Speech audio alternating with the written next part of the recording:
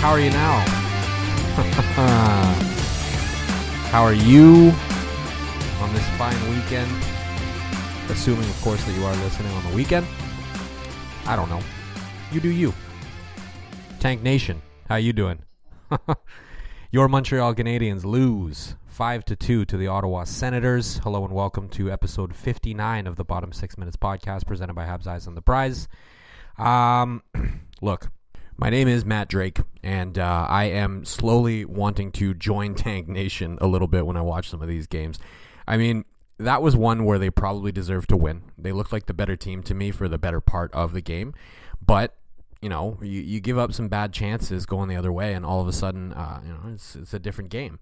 They missed a couple of chances that really could have changed the complexion of that game as well. And as much as I'd like to see them beat the Ottawa Senators, I feel like that was karma for that win over the Devils recently. You know, where they weren't really supposed to be the team walking away with the 2 points in that one, and they ended up getting them anyways. I felt like this was kind of the hockey gods getting the Habs back for that one. So what are you going to do? If you're an Ottawa fan and you're listening to this, first of all, what the fuck are you doing listening to a guy like me? I'm not going to say anything nice about your team. And number two, I wouldn't feel too confident about that win. You were outshot, largely outchanced by the Montreal Canadiens, who are a team that is, you know, for better or worse, probably going to be in the bottom 5 of the league, or close to it at the very least. I would not be hanging my hat on that 5-2 win just because the score was 5-2. That game could have gone very differently. So, you know what? Let's get into the recap, and I do have some things that I want to talk about at the end of the recap. This might be a little bit of a shorter episode because something's going on with my mic here. I think I need to get a new mic, which, you know, I'm probably overdue for one anyways, but what are you going to do? Let's get into the recap. It was an interesting game, and, you know, the first bit of the game was, it was a very sketchy start for the Montreal Canadiens. 5 minutes into the game, the shots were 5-0 for Ottawa. Not what you want to see. Not what you want to see, regardless of tanking or whatever. You don't want to see your team get run completely out of the building. But, you know, it takes them 6 minutes to get their first shot on goal, but then they started picking things up from there until the end of the period. Now, Austin Watson landed a bit of a piece of shit hit on Justin Barron, and he got penalized for it, so good call by the refs.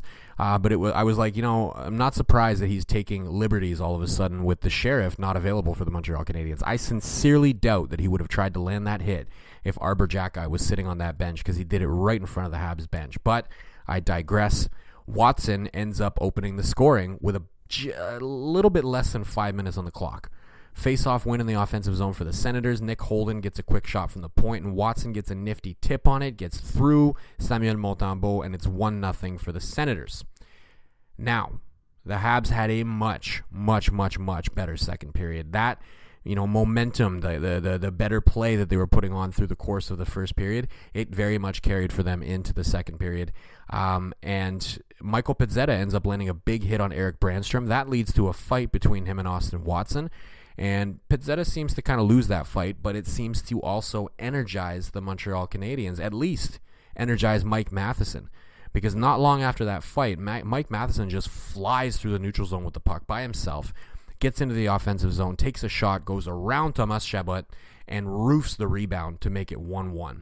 Shots at that point are now 15-5 in favor of the Habs, so it's a completely different game since the Ottawa goal. A few minutes later, Raphael Harvey-Pinard goes off for interference, but all of the chances during that power play, they're not Sens chances. The Habs are getting chances. The Habs looking like the way better team at this point in the second period. And right after the penalty, as soon as it's over, Johnny Kovacevic spots Nick Suzuki streaking in the middle of the neutral zone. He hits him. Suzuki has a breakaway, dekes, and just tucks that puck in on the forehand around Mads Søgaard. Makes it 2-1 for the Montreal Canadiens now. However, little over 5 to go in the period. Alex DeBrincat, he gets a chance in tight. He mishandles it a little bit, but he turns around below the goal line and sees Shane Pinto completely left alone out in front. Puts it tape to tape, and that's an easy one for Pinto. He makes it 2-2, and that's your score at the end of 40. Now, the refs in the third period, all of a sudden, they're putting away the whistles. There was a brutal high stick landed by Mathieu Joseph on Jonathan Drouin right in the nose. Should have been a 4-minute penalty, and they don't call it. Now, it was accidental, but I cannot believe that the refs didn't notice that one. He was swinging around with his stick. You're responsible for where your stick goes. That should have been a 4-minute penalty, and it wasn't. And then guess what?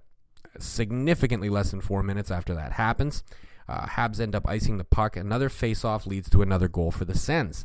Travis Hamonic this time taking a point shot, and Austin Watson again getting a piece of it on the way.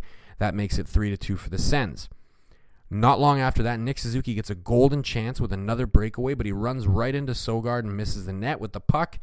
Goes back the other way, and Drake Batherson just does a little toe drag release, beats Samuel Montembeault and makes it 4-2. Wheels are off at this point for the Habs. Julien Gauthier, with about 8 minutes left, gets a partial break. Just pulls it back and snipes on Samuel Montembeault, makes it 5-2. Not Samuel Montembeault's best game, but I think we're going to have to forgive that one for him, considering how he's played most of the time this season. That's your final, 5-2 in favor of the Sens. Kind of a shit sandwich. But, Tank Nation, you got to be happy about that one, right?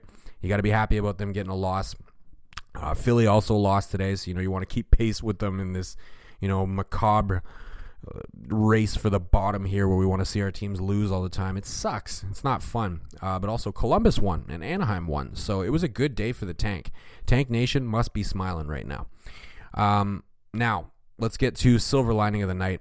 I don't think there's any way for me to give it to anybody other than Mike Matheson. He played fantastic yet again. I wrote about him after last game, and I talked about it on the podcast as well, that maybe he's playing himself into the trade deadline conversation. Is it possible that he's the best defender they have right now to move because he might get the highest price? I still think that might be the case. Would I trade him? Right? Because there was a lot of people who were commenting on my article or sending me tweets being like, what are you talking about? Why do you want to trade him? What the fuck are you talking about, Drake? Well, I don't really want to trade him. The only reason I wrote about that is because I'm hearing rumors, right? Georges Larac said that he heard from a source that it's basically a done deal and he's going to be traded before the deadline. I don't know the veracity of that, but there's smoke. And where there's smoke, I tend to talk about it and write articles. But honestly, I'm looking at the way that Mike Matheson's playing right now, and I'm leaning towards keeping him. I think it would take a king's ransom for me to be okay with them moving Mike Matheson at this point. He was fantastic in that game.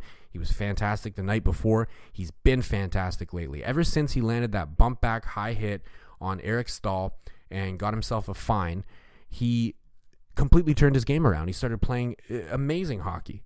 His skating is off the charts. Like the way that he scored that goal against the Senators, man.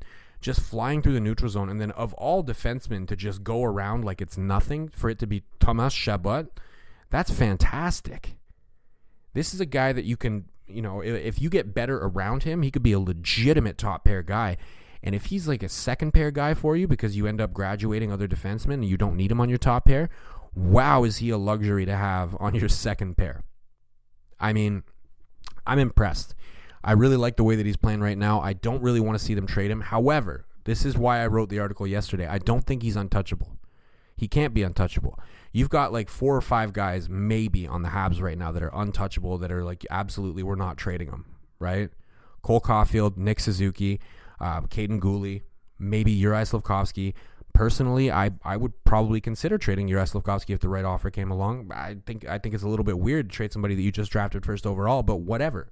I don't necessarily think he's untouchable. It's a short list of people who are untouchable, and I don't think that Mike Matheson is on it. However, again, I did not write that article because I feel like they should trade him. I wrote that article because I feel like maybe he's a dark horse candidate because he's going to get them a better return than anybody else that they're going to possibly trade. I think veteran defenders are definitely on the chopping block first.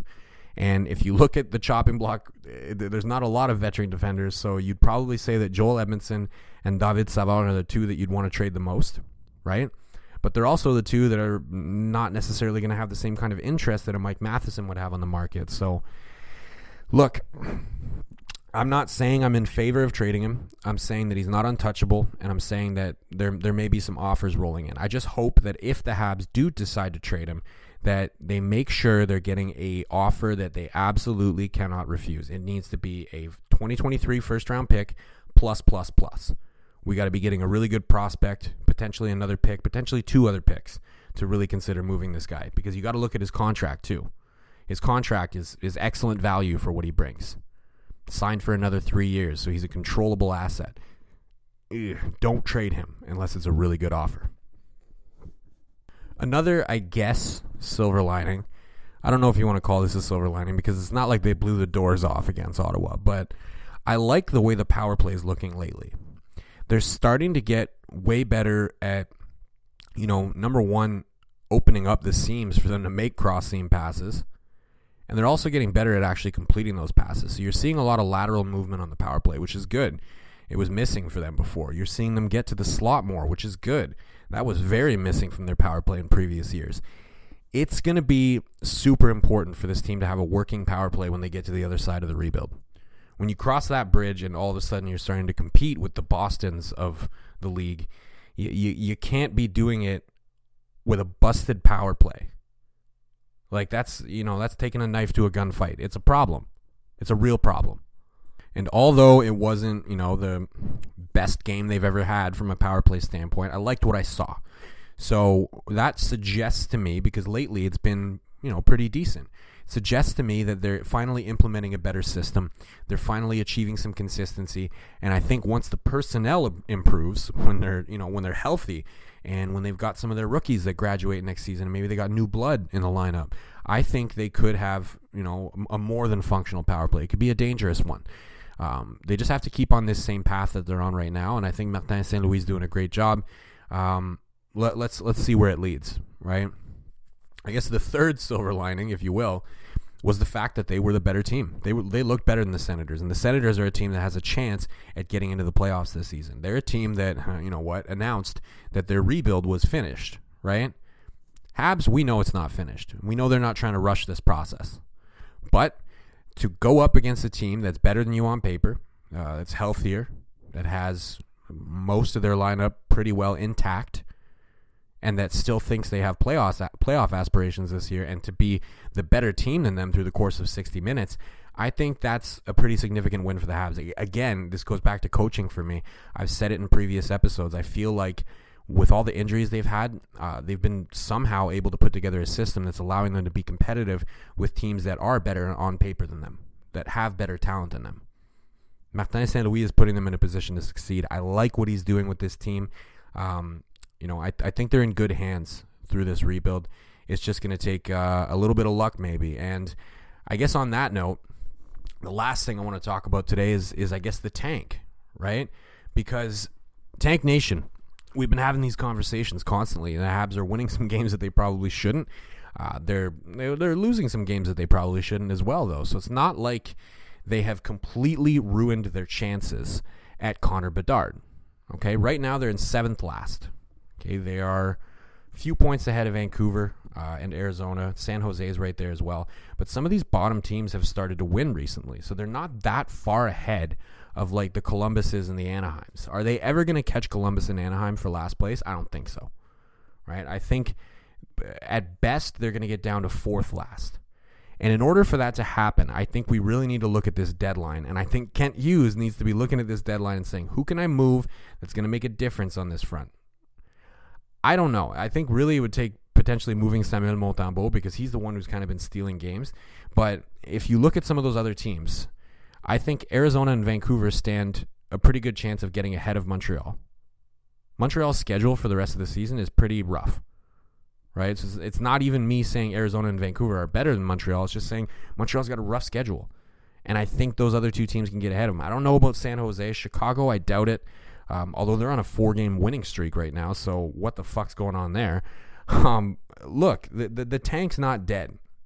Everybody keeps saying, oh, well, we if we finish 6th or 5th last, it's like we're never going to have a shot at Connor Bedard. You still have a shot. There's still the lottery. Some people believe the lottery's rigged. Maybe he's going to rig it in favor of Arizona because we know Gary Bettman loves them. But maybe he rigs it in favor of Montreal because he wants to get one of the best players in the world to go to a big market. I don't know. Maybe, just maybe, it's not rigged and they get a 7.5% chance of winning it or whatever and they get lucky.